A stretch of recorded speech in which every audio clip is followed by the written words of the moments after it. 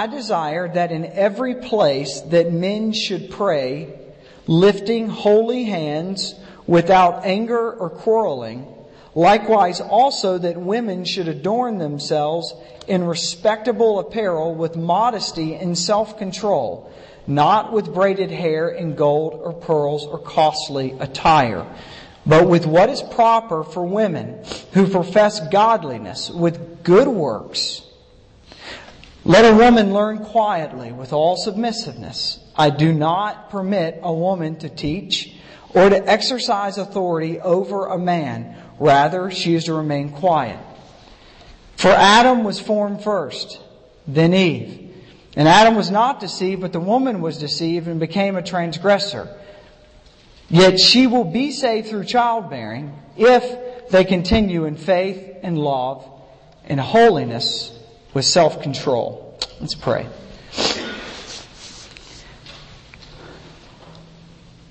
Lord, as we consider this text, this is a tough text for our modern ears. Lord, this is hard for us to hear in our culture. And what I pray, God, is that this morning you would give us faith to put ourselves underneath the Word and not above it.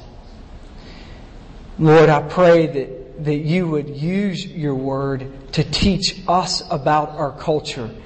And Lord, prevent us from trying to use our culture to teach us about the Word. Lord, I pray that you would use the Word this morning to continue to grow and create your church. We never invented the Word of God, but the Word of God is creating, is changing us. And so, Father, I pray for help. I pray for help as I present this, that you would give me courage to chain myself to the text and to believe it. And Lord, that you would give me faith that you will work in the hearts of your people to hear it. And that we will be changed. In your name we pray. Amen. Well, as I'm reading the text, if you're reading along with me, there's going to be a certain grip that it's going to grab onto your ears in a modern context. And that's good. That means you read it. I'll tell you that as I began the path towards ministry and the Lord was calling me towards ministry and in particular preaching, it was what to do with a passage like this that really settled in my mind what stance I would take as a preacher of the Word of God. And that is, you got to make a decision pretty early on. Do you believe every word in this, or do you not? And so I began to look, and the one major conclusion I drew is once you step away from the text with one word, you have stepped on a slippery slope, and you have no place to turn around.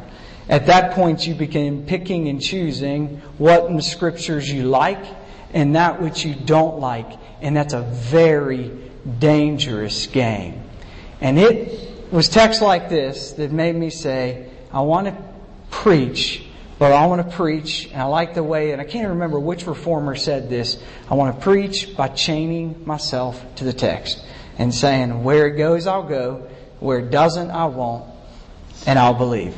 So this is one of those texts this morning. As you walk through the book of 1 Timothy, I don't want us to water it down. I want us to take it for what it says. But I beg that it will not say anything more than what it says either. Say everything that it says, but nothing more. So first, let's look at verse 8. So again, the title of it is Men, Women, and God's Plan for the Church. If you want a longer one, it would be Manhood, Womanhood, and God's Plan for the Church. And then this first point that we'll look at together is in verse 8. It's a three-pointer. Paul made that up. I didn't. You'll see it's very plain that he has three main points. He says here, I desire then, or yours might start with likewise. So what we know is that what Paul is saying is connecting us back to what he was saying before, which is a good thing. And so remember last week we looked at what should be the role of the church in public prayer. And we said one of the roles of the church in public prayer is praying for those who are not believers, and in particular praying for those who are in authority. Because God is a God who radically saves all. Therefore we should be a people who are willing to pray among all. So that was last week. So this week we come in and say, okay, that's what we're supposed to be praying. That's how we're supposed to conduct our matter of business in prayer. Then what type of boundaries should there be? And that's where the connection is. It's an issue of boundaries. He's going to give us boundaries for men, what's acceptable and unacceptable. That's verse 8. And then he's going to spend the rest of the time giving us boundaries for what's acceptable and unacceptable for women. Verse 8. I desire then that in every place, that men should pray. And then he tells us how. Lifting holy hands without anger or quarreling. So he's asking that in the role of public worship that men should conduct themselves in prayerfulness.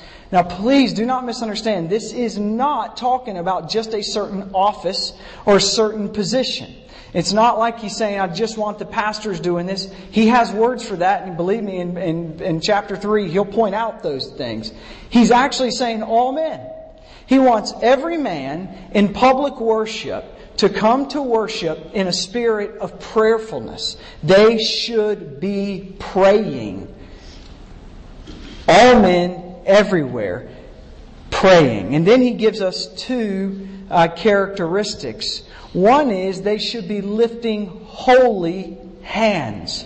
It's hard to not imagine him not borrowing here from Psalm 24, a very popular song in the Jewish pattern of worship. When it's written in Psalm 24, and who shall stand in his holy place? He who has clean hands and a pure heart, who does not lift up his soul to what is false and does not swear deceitfully. So who can stand in his holy place? He who has clean hands and a pure heart. Seems like Paul is borrowing there to say what should be the attitude of men in worship. It should be of men who are prayerful and who come with pure hands, not defiled themselves with the culture around them in its sinfulness. So they should come prayerfully, they should come with holiness, and then he goes on and he says the second characteristic, they should come without anger or quarreling. They should come with love and with peace. So in the public worship of the people, he says, I don't want the men fighting. I don't want them quarrelsome. I don't want them angry. No. I want them to come prayerful. I want them to come holy. And I want them to come loving. And I want them to come peacefully. Now just stop and picture a church where all the men bring themselves into worship. And you look at it and you say, when I see them, I think prayerful.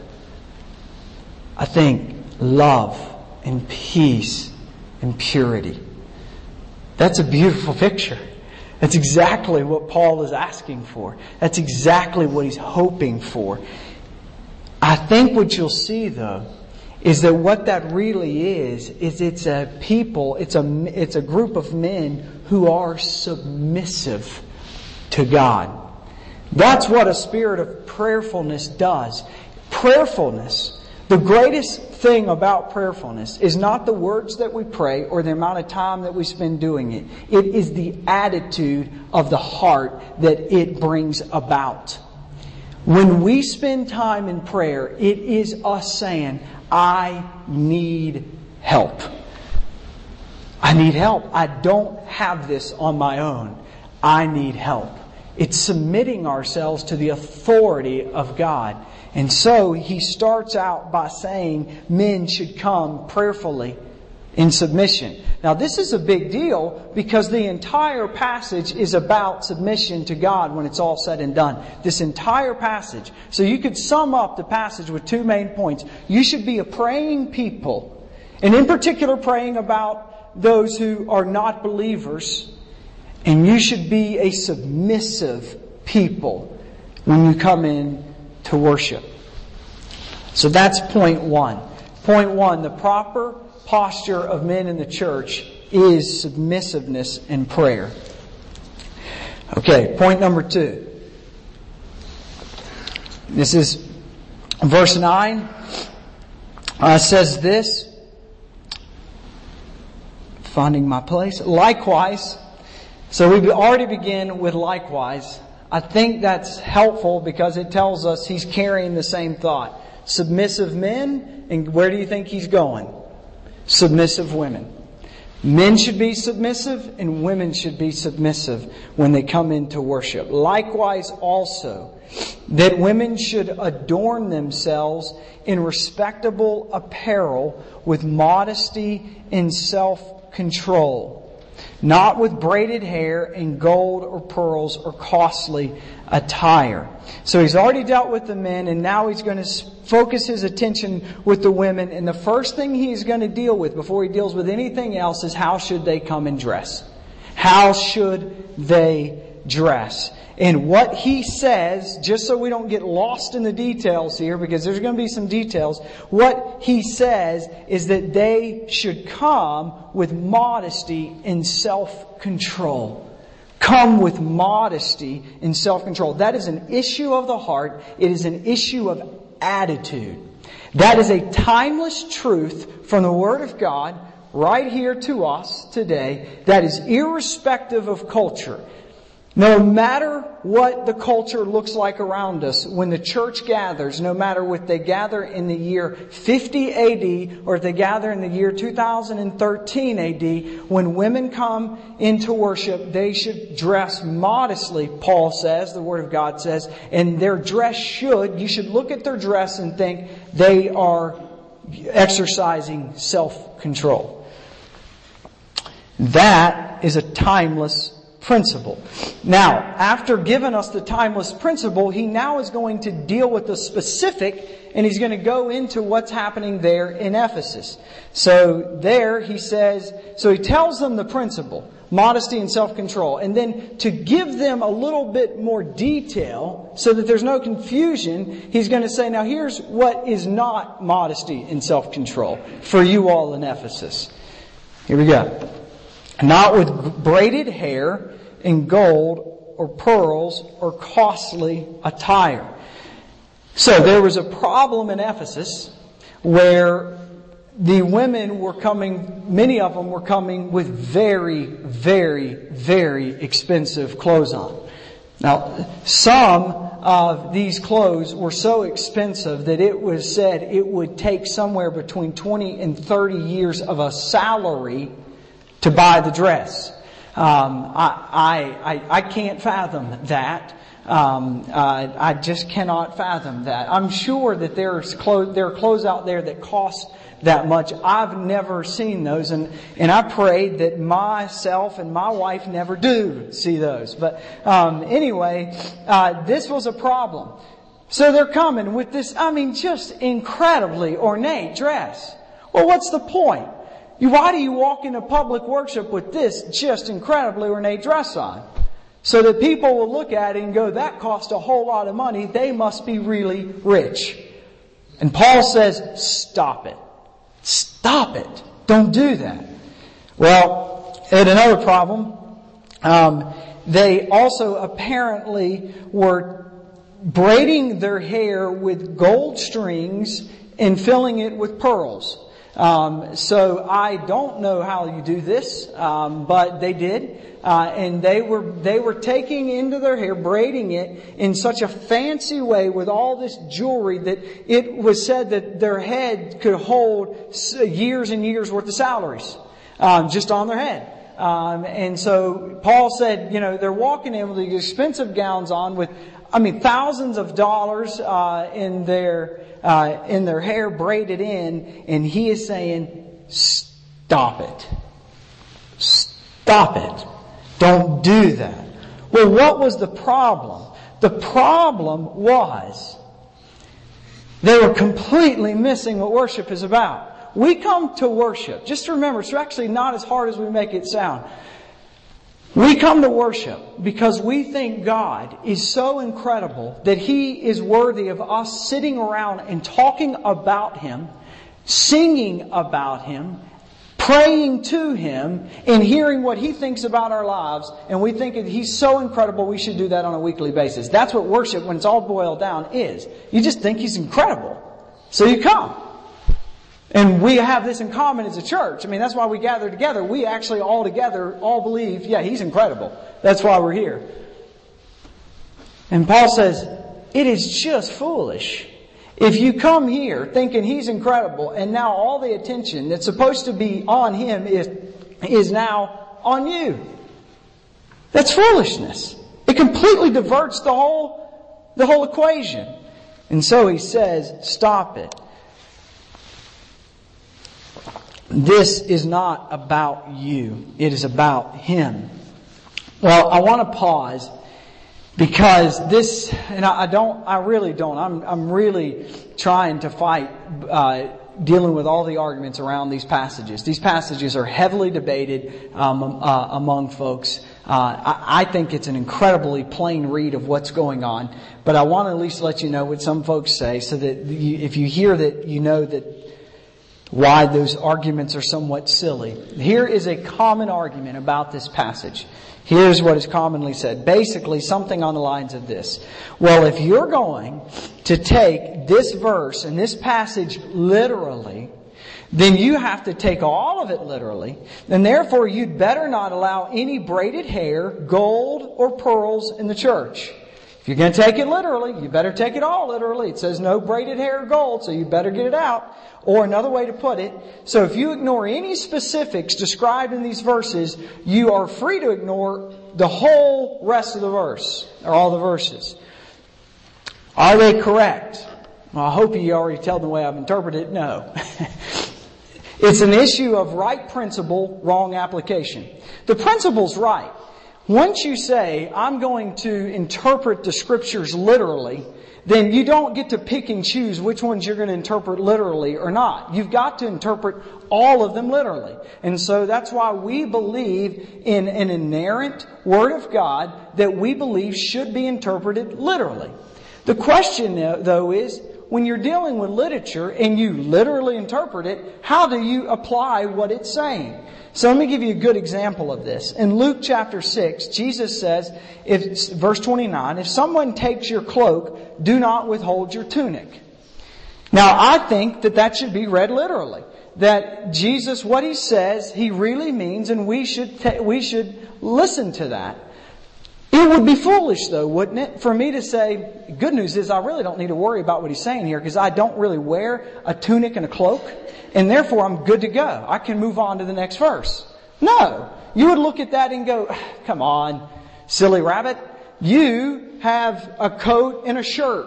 So if someone takes your shirt, then you let them, or takes your coat, you let them have your shirt. Or you would say, actually, Tim, think a little bit more than that. You can use your brain. What is Jesus after here? He is after the fact that you should not respond with anger just when, and go eye for eye with a person. You should be forgiving beyond measure. Right? That's taking it literally. Well, the exact same thing here. What we look at is we say, yes, we don't really have the issue of people wearing braided hair with tons of gold and pearls. I haven't dealt with that as a pastor. I know I'm young in my pastoral life, but I don't know many pastors, and I have not seen many journal articles written lately about how to deal with pearls and gold and braided hair. So, no, that's not something to deal with. But good gracious, dress in public worship is an issue for any pastor. Come on. Believe me, that one's been dealt with. And I'm so thankful that the Word of God actually has something to say about it. It says women are to dress modestly and with self-control. That is the timeless principle. So yes, the culture shifts, but the Word of God does not.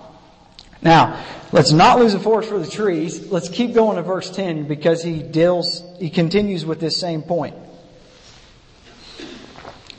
And he says, so he already told us in verse 9 how they should not dress. Now he says, but they should wear, but with what is proper for women who profess godliness with good works. He said, I'll tell you what I want you to wear. If there's a store called Good Works, I want you to shop there often. I want you to put on your humility, your love, your service, your giving. I want you to put those on and be adorned with them when you come into public worship. And that will be a beautiful sight unto your Savior. That's what I want you to put on. Young women, I ask that you heed these verses. If you can etch them on your closet doors, etch them on your closet doors. What do you want to wear?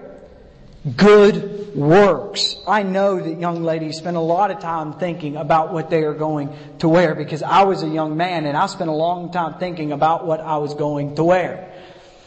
And I beg that we encourage young people to be people who say, I know what I want to wear. I want to wear good works. And let me just tell you, you will save yourself a lot of pain. Your culture around you is trying to sell you the lie that how you dress means nothing about your character. It's a devilish lie. It's not true. Here's the deal. This isn't in the text, it's just a little extra. If you dress in such a way that is not with modesty and self-control, you will attract a young man who doesn't give a rip about modesty and self-control. But if you dress with good works, by the grace of God, you will attract a man who cares about good works. And let me tell you, you will save yourself decades of pain by being married to a man who cares about good works and not married to a foolish man who cares nothing about good works and doesn't care about self-control. That's just throwing it out there. I'm not going to charge you any extra for it. If you want to pay extra, I'll take it. But anyway. Alright. So that's point number 2. Point number 1, men are to be submissive in prayerfulness. Point number 2, women are to dress modestly and with self-control. And then we get to point number 3, where Paul spends most of his time. Verse 11, let a woman learn quietly with all submissiveness. Now we're going to spend some time here. This is definitely hotly debated and hotly misunderstood, unfortunately. This text is very difficult for our modern ears. Let me read it one more time. Let a woman learn quietly with all submissiveness. I am not seeking to draw battle lines or attack our culture. That's not what I'm after here. This is a peculiar text to us when we read that with our modern ears. What I want to do is say, what does the Word of God say and how do we apply it? But I want to be honest and say, that seems odd. That feels odd. If any congressman stands up on the Congress floor tomorrow and reads that, which by the way I think would be inappropriate, but we'll get to that in a second, and reads that, he will be on the front page of the news very shortly after it leaves his lips. I promise you. Right? That's where it is. And how odd this sounds really matters where you grew up. So our friends to the East who grew up in the East in India, this is not going to be that far-fetched to them in their culture. But for us in our culture, this is going to feel a bit far-fetched. And how far-fetched? really matters about when you were born. Now, it's going to seem somewhat to all of us, but if you were born, say, after the year 1970 especially, then you have not just been somewhat influenced by modern feminism, you've been heavily influenced by modern feminism. And if you think you haven't, you are mistaken and probably moving towards craziness. You have been influenced. The modern feminist movement, and we'll look at it in a second, there's four major trends, four major events. In the year 1920, it's not even 100 years old, the first victory, the major victory of the modern feminist movement hit. And that's when the 19th Amendment of the United States Constitution allowed that women can vote. And then another major milepoint comes 40 years later in 1960, when the FDA approved oral contraceptive, or commonly known as the birth control pill, or just the pill. And then in 1972, in America, for as far as the American feminist movement is going, another major victory comes with something called Title IX. And Title IX basically said for any co-education there has to be equal participation and funding. And then in 1973 came the abominable, horrific court case known as Roe v. Wade that legalized murdering infants in the safest place God ever ordained for them, their mother's womb. Now, it would be irresponsible of me to try to, in one fell swoop, just deal with the modern feminist movement. It would really be irresponsible. I think there are a couple of brief things to say, though, that at least can point us in the right direction where our discussion should go. There are some things about the modern feminist movement that we as Christians should stand up and applaud. For example, the 19th Amendment that came in 1920, that women were given the right to vote. We stand up and applaud that. There are some horrific things about the feminist movement, such as Roe v. Wade, that we do not applaud and we call an abomination before God. So how do you draw the line? It actually, I don't think, is that complex. Where we can applaud the modern American feminist movement is any place that the movement helped us as Christians say women are equal in value with men.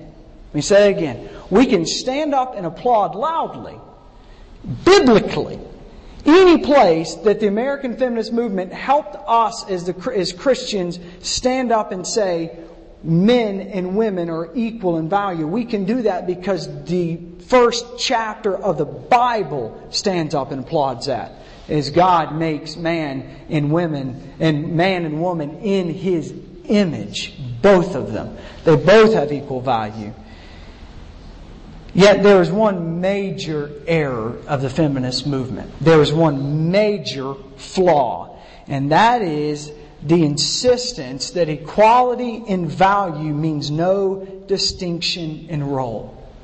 So a major tenet of feminism was that if men and women are equal in value, there must be no difference between them in role. That's grossly flawed. It's a major assumption of the movement, and it is grossly flawed. And if we accept it, then we have to do something like just all out reject texts like this, or act very awkward in the way we try to reinterpret them to fit into that assumption. That's not a biblical assumption. But I would even go further. It's not just a biblical assumption. It's not even an assumption that we use on a daily basis. Let me give you an example. Let's just pretend that I'm on my way home today and somehow break a traffic law. And I get pulled over by a police officer. I pull over. Now, me pulling over is the first step of submission, right? You've got blue lights, I don't. I'm pulling over, right? That's a step of submission. And I would hope, just like all of you all, that I would be respectful and I would listen to what this police officer has to say. Why? Because he has authority given to him by the people, and I don't have that authority. And I would listen, I would respect his authority, going back up to the first part of this chapter, but we don't have time for all that. I would respect his authority, and and I would do as I was told. Now, I don't think that's a crazy notion. Unfortunately, for some folks in our culture, that has become crazy, but that's another day. That's not a crazy notion. That's something we all can agree upon. That's the way we should act. But notice that in acting this way, I am not saying that this police officer is any more valuable in the eyes of God than I am. Gosh, no. I'm saying he has a different role than I do. And I respect his role, and therefore I will submit. That's just a general assumption. And I laugh at anybody who doesn't agree with this. I want to say, how do you have a job? Because you got to answer to somebody. And when they tell you to do something, you got to listen sometimes. And if you don't, then you're going to go without food, right? That's just the way it is. The assumption is flawed. At the very core of it, it's flawed. And we cannot bring it in to the text. Let a woman learn quietly with all submissiveness. Since the time these words were penned 20 centuries ago, they have been debated. And they have caused many problems. Many empires, philosophies, revolutions, and religions and movements have come and gone, and many of them have not liked Paul's words here. Now we read these words and our modern ears perk up. But rest assured that when Paul wrote these words, it caused one big stir. Here's where it gets interesting. We hear this verse, and we find it hard to swallow, given that it says that women are to learn quietly and with all submissiveness. But when Paul penned these words, his culture found it hard to swallow because Paul said that women are allowed to learn. That was a crazy notion. That they had no concept for. What do you mean women are to learn? They don't learn. Jesus was a radical when it comes to how women should be treated. Jesus, you remember in chapter 4, John meets a Samaritan woman at the well, and he treats her with so much respect and dignity, probably leads to her salvation. And no other man would have even looked her in the eye. And I am not over-exaggerating. Jesus heals women who nobody would go near, and He dares to even touch them to heal them. In Jesus' circle, He is consistently followed by a group of women, and Jesus takes the time to sit down in Luke chapter 10 and teach them. Make disciples of them. And in the resurrection, who's the first person who Jesus comes before and shows Himself? A woman. Folks, that makes no sense in that culture. And Jesus dares to utter the words in Matthew 28, go into all the world and make disciples. And it doesn't say just men. And all of a sudden, a movement started with Christianity that was unheard of. Men were discipling women and teaching them the Word. Timothy knows this because Timothy's grandmother, you'll see this in 1 Timothy chapter 2, his grandmother and his mother are the ones who actually taught him the faith. So, in a culture where the Pharisees' daily prayer was, I thank God that I'm neither a Gentile nor what? A woman. That was a daily prayer. It is in the Jewish daily prayer. There's a section for the men. Every day they pray to God, I thank God I was not born a woman. That's just part of it. And Paul dares to pen the words, let a woman learn? What is he thinking? I find this really helpful. I find it helpful because it tells me that the Word of God does not change, even though cultures around it are in constant flux. So the question is, what does God have to say about it? And let's use that to help us determine how we think about it. So when Paul says here, let a woman learn quietly with all submissiveness, we do well to listen.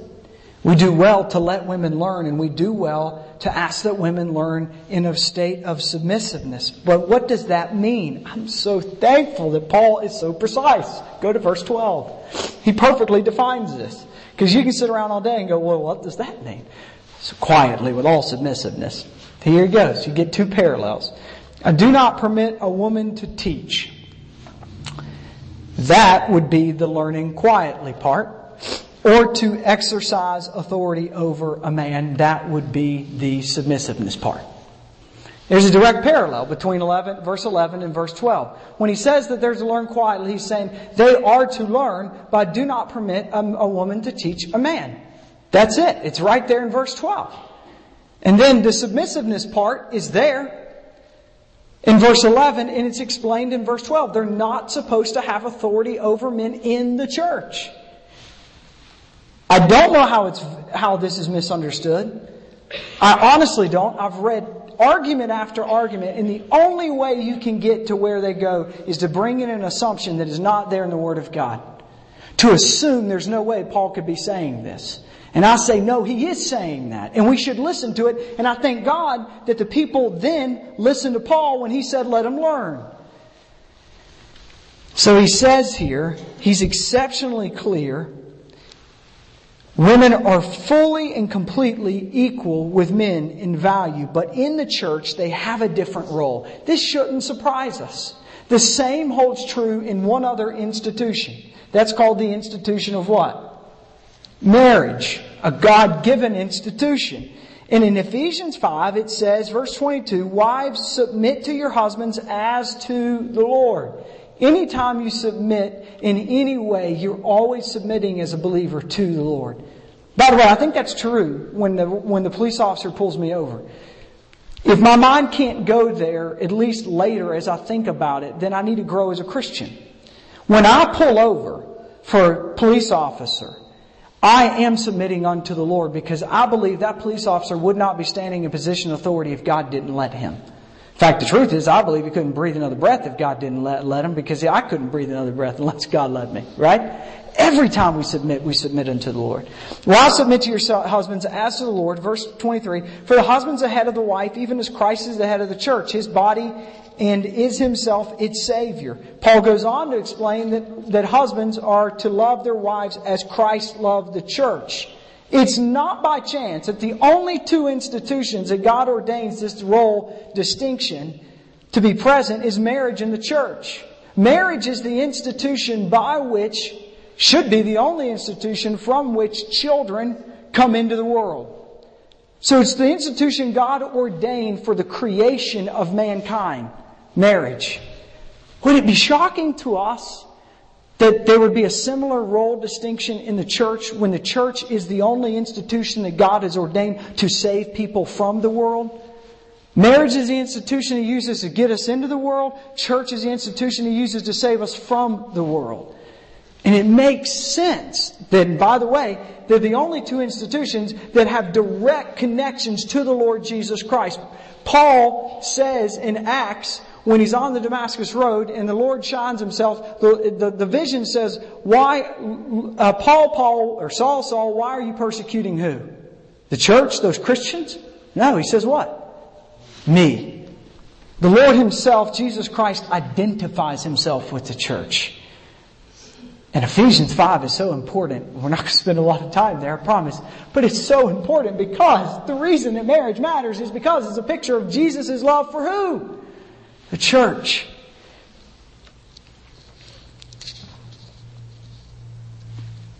A couple of things He's not saying that could really be misunderstood. And this, if there are folks on the left, I hate to use those terms, but I think it at least helps you understand. There are folks on the left who say this has nothing to do with what it really sounds like. There are as many crazies on the right who say this says things it never says. And I want to make sure that we are clear that it does not say that. First, he is not saying that a woman must not have authority in any organization. It's the church. So it makes good sense that women should be leaders in businesses, in politics, and in education, in other organizations. And we as men are to submit to them in those organizations as to God. Plain and simple. He's talking here about the church. Second, and on a similar line, this is not a carte blanche statement, blanket statement. Paul is not saying that all women are to submit to all men. He is saying that a wife is to submit to who? A husband. So, women are not asked to submit to all men. They are supposed to submit to their husband. So if a man reads this and thinks that this is some type of rights grab or power grab for him over all men, he is dead wrong in abusing the Word of God. The Scriptures never command subjection outside of a relationship. And they never command subjection, hear this, short of protection. They never command subjection short of protection. And the last thing, Paul is not saying that women do not have a teaching role in the church. That's not what he's saying. They're not to teach men is what he's saying. There's a lot of places for them to teach. They can certainly teach other women. They can certainly teach children. They can even work with their husbands in discipling young men. We see this with Apollos and Aquila and Priscilla in Acts chapter 18. So there are ways that they can serve. They just are not supposed to teach men or have authority over men. And while we're on cautions, let me caution this. Be careful with the why question. That is, it's real easy for us to look at this and say, why did God make it this way, and want to answer it. But once we start, it gets real fuzzy quick. So I've heard people try to explain this and say, well, women can't handle the pressures that men can handle in leadership in the church, and therefore that's why God has said this. Oh, come on. You don't have an understanding of how different women are and different men are. Come on. He's not saying that. Here's the deal. He just doesn't answer that question. He's going to go on to elaborate what he means by it, but he's not going to answer the question in what follows, the why question. I think a helpful place, an analogy is helpful, and I can use Joshua chapter 5. You don't have to turn there, just listen to this. Joshua chapter 5, by this time they're starting to go in and make some conquering, do some conquering in the land. And this is a text in the Scriptures. Now just stop for a second that you're at church and just remember this actually really happened. This was really a group of people, and somebody had to stand up and tell the people this. As soon as all the kings of the Amorites were beyond the Jordan to the west, and all the kings of the Canaanites were by the sea, heard that the Lord they'd heard that the Lord had dried up the waters of the Jordan for the people of Israel until they crossed over. Their hearts melted, and there was no longer any spirit in them because of the people of Israel. In other words, all the other kings were scared to death. These people are going to knock me out. At that time, verse 2, the Lord said to Joshua, make flint knives and circumcise the sons of Israel a second time. So Joshua made flint knives and circumcised the sons of Israel. Now people all the time look at Joshua, and I've heard lots of talks on the incredible leadership that Joshua shows. He's able to get them across into the promised land. He's able to deal with Jericho. You got the whole sun standing still. You got all these kings that he wipes out. I'm going to tell you what, none of them mean anything to me about his leadership compared to Joshua chapter 5. In Joshua chapter 5, before the days of modern anesthetics, or let's even go with sharp instruments, Joshua stood up before a bunch of men, adult men, and said, God said we should all be circumcised. Now, come on. I want that in a leadership talk. You explain how you convince that one? Answer is you don't, God does. Now, you got to imagine that somewhere in the crowd, there's a gentleman going, why?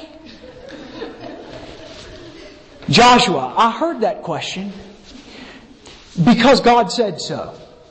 Okay, let's do it. Why? What is he going to do? Explain how this minor surgery is going to lead them to be better fighters? Come on. There's no reason. Except God said, do it. And therefore, do it. And when it comes to the role distinction between men and women in marriage and in the church, I just don't let myself get into the silly question of why. Except to go, I don't know. God said do it, and therefore I'm going to do it. Maybe later it'll make sense, but for now, we're going to do it. Why? Because God said do it.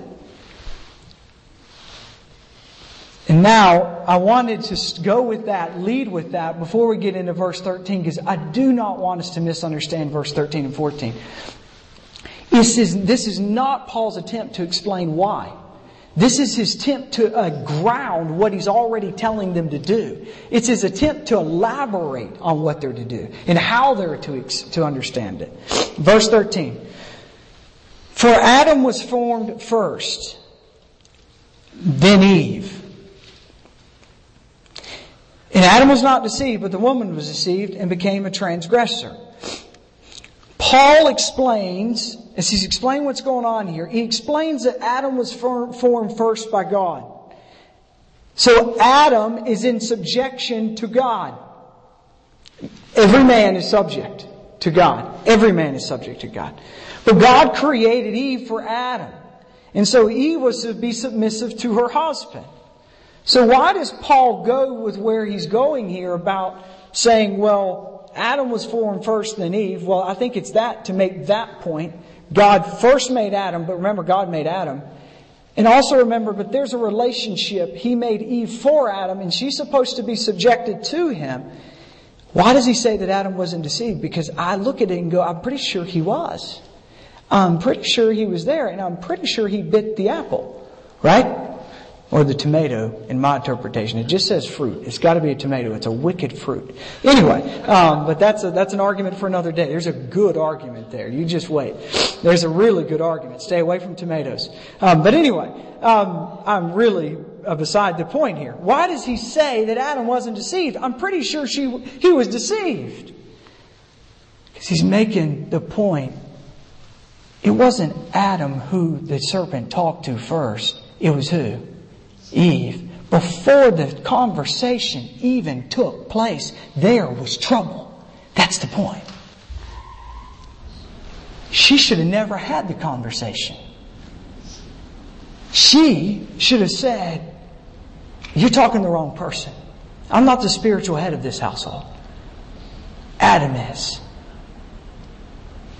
Talk to him. That's what I think he's after. And he says that, but the woman was deceived. And she became the transgressor. And obviously we know what happened because of that.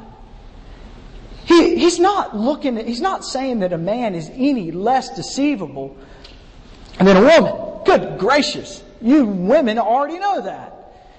No. He's saying the problem was with a role distinction. Even in the garden. And let me just tell you, this isn't a sermon about marriage, but if we evangelical conservatives don't stop and ask some serious questions about how we really believe this to be, and take this idea serious, and don't just give it a passing glance, we are going to continue to have very misunderstood, confused marriages. It's a whole other point for another day. But we as a church had better heed the advice. He says, I don't want a woman teaching, and I don't want a woman exercising authority. That's not the role I intended. And it causes a lot of havoc when it happens. In fact, all of mankind's sin started there. Oh. And then there's verse 15.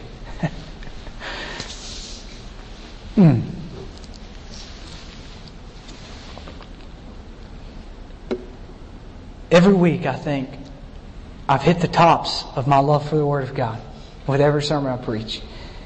And every week there's a verse that just jumps out and you go, unreal. Folks, verse 15 gets the unreal category. Listen.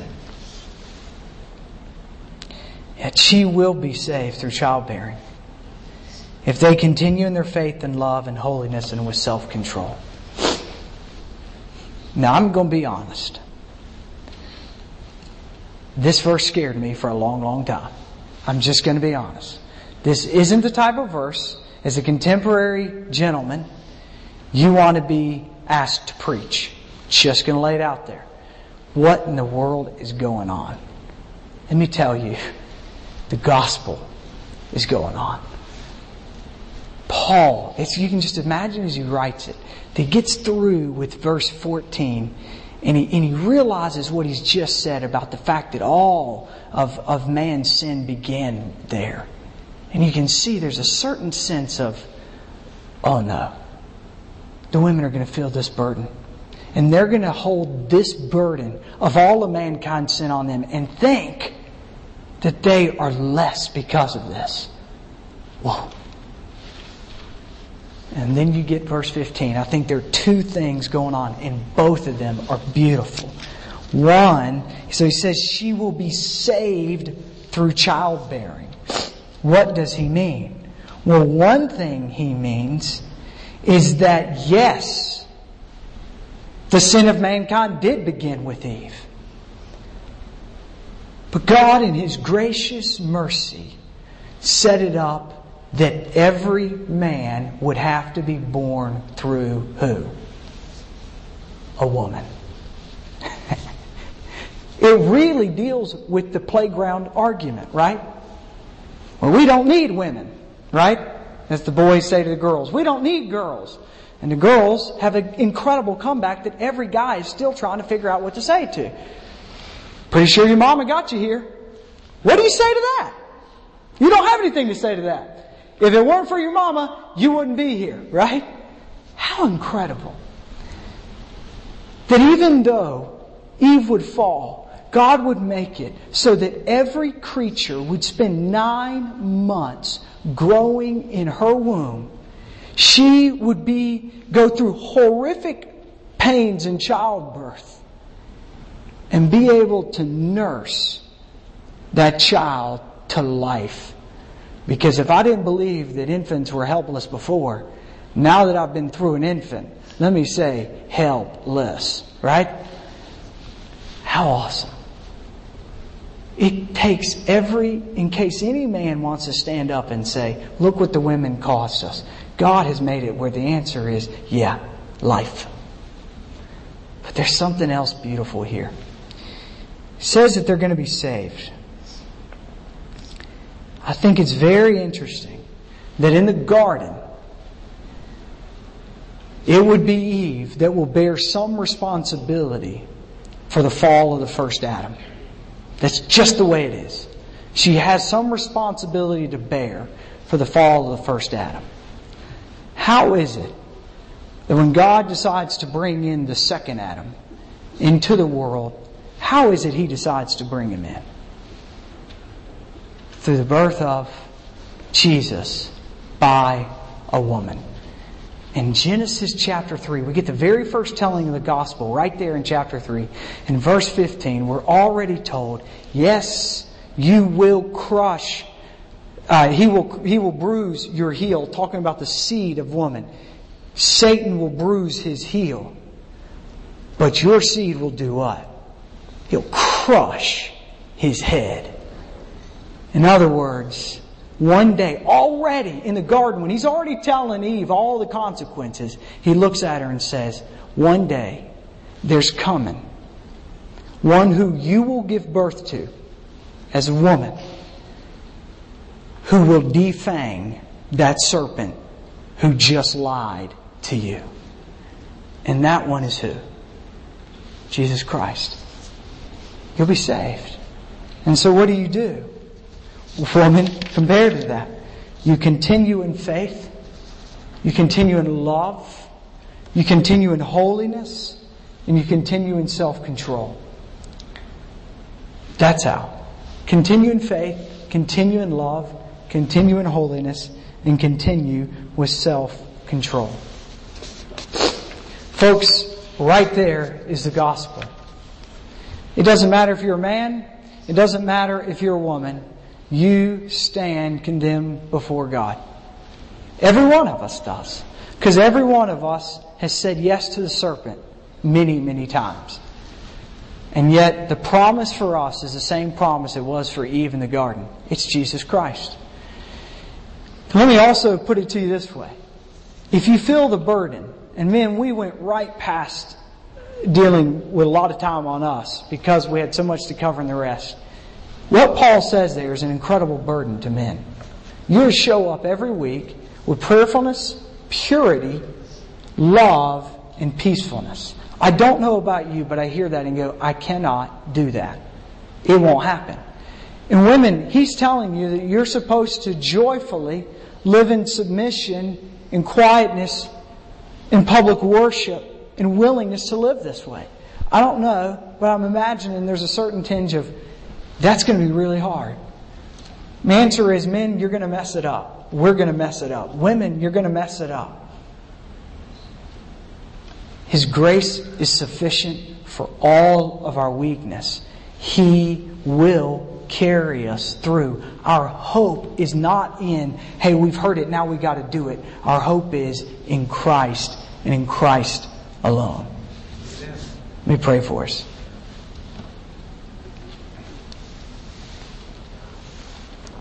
Father, I thank you for these very difficult words. You know how I have struggled, and Lord, I'm sure there are many things I would probably like to say differently. But Lord, I thank you that I don't bank on my presentation.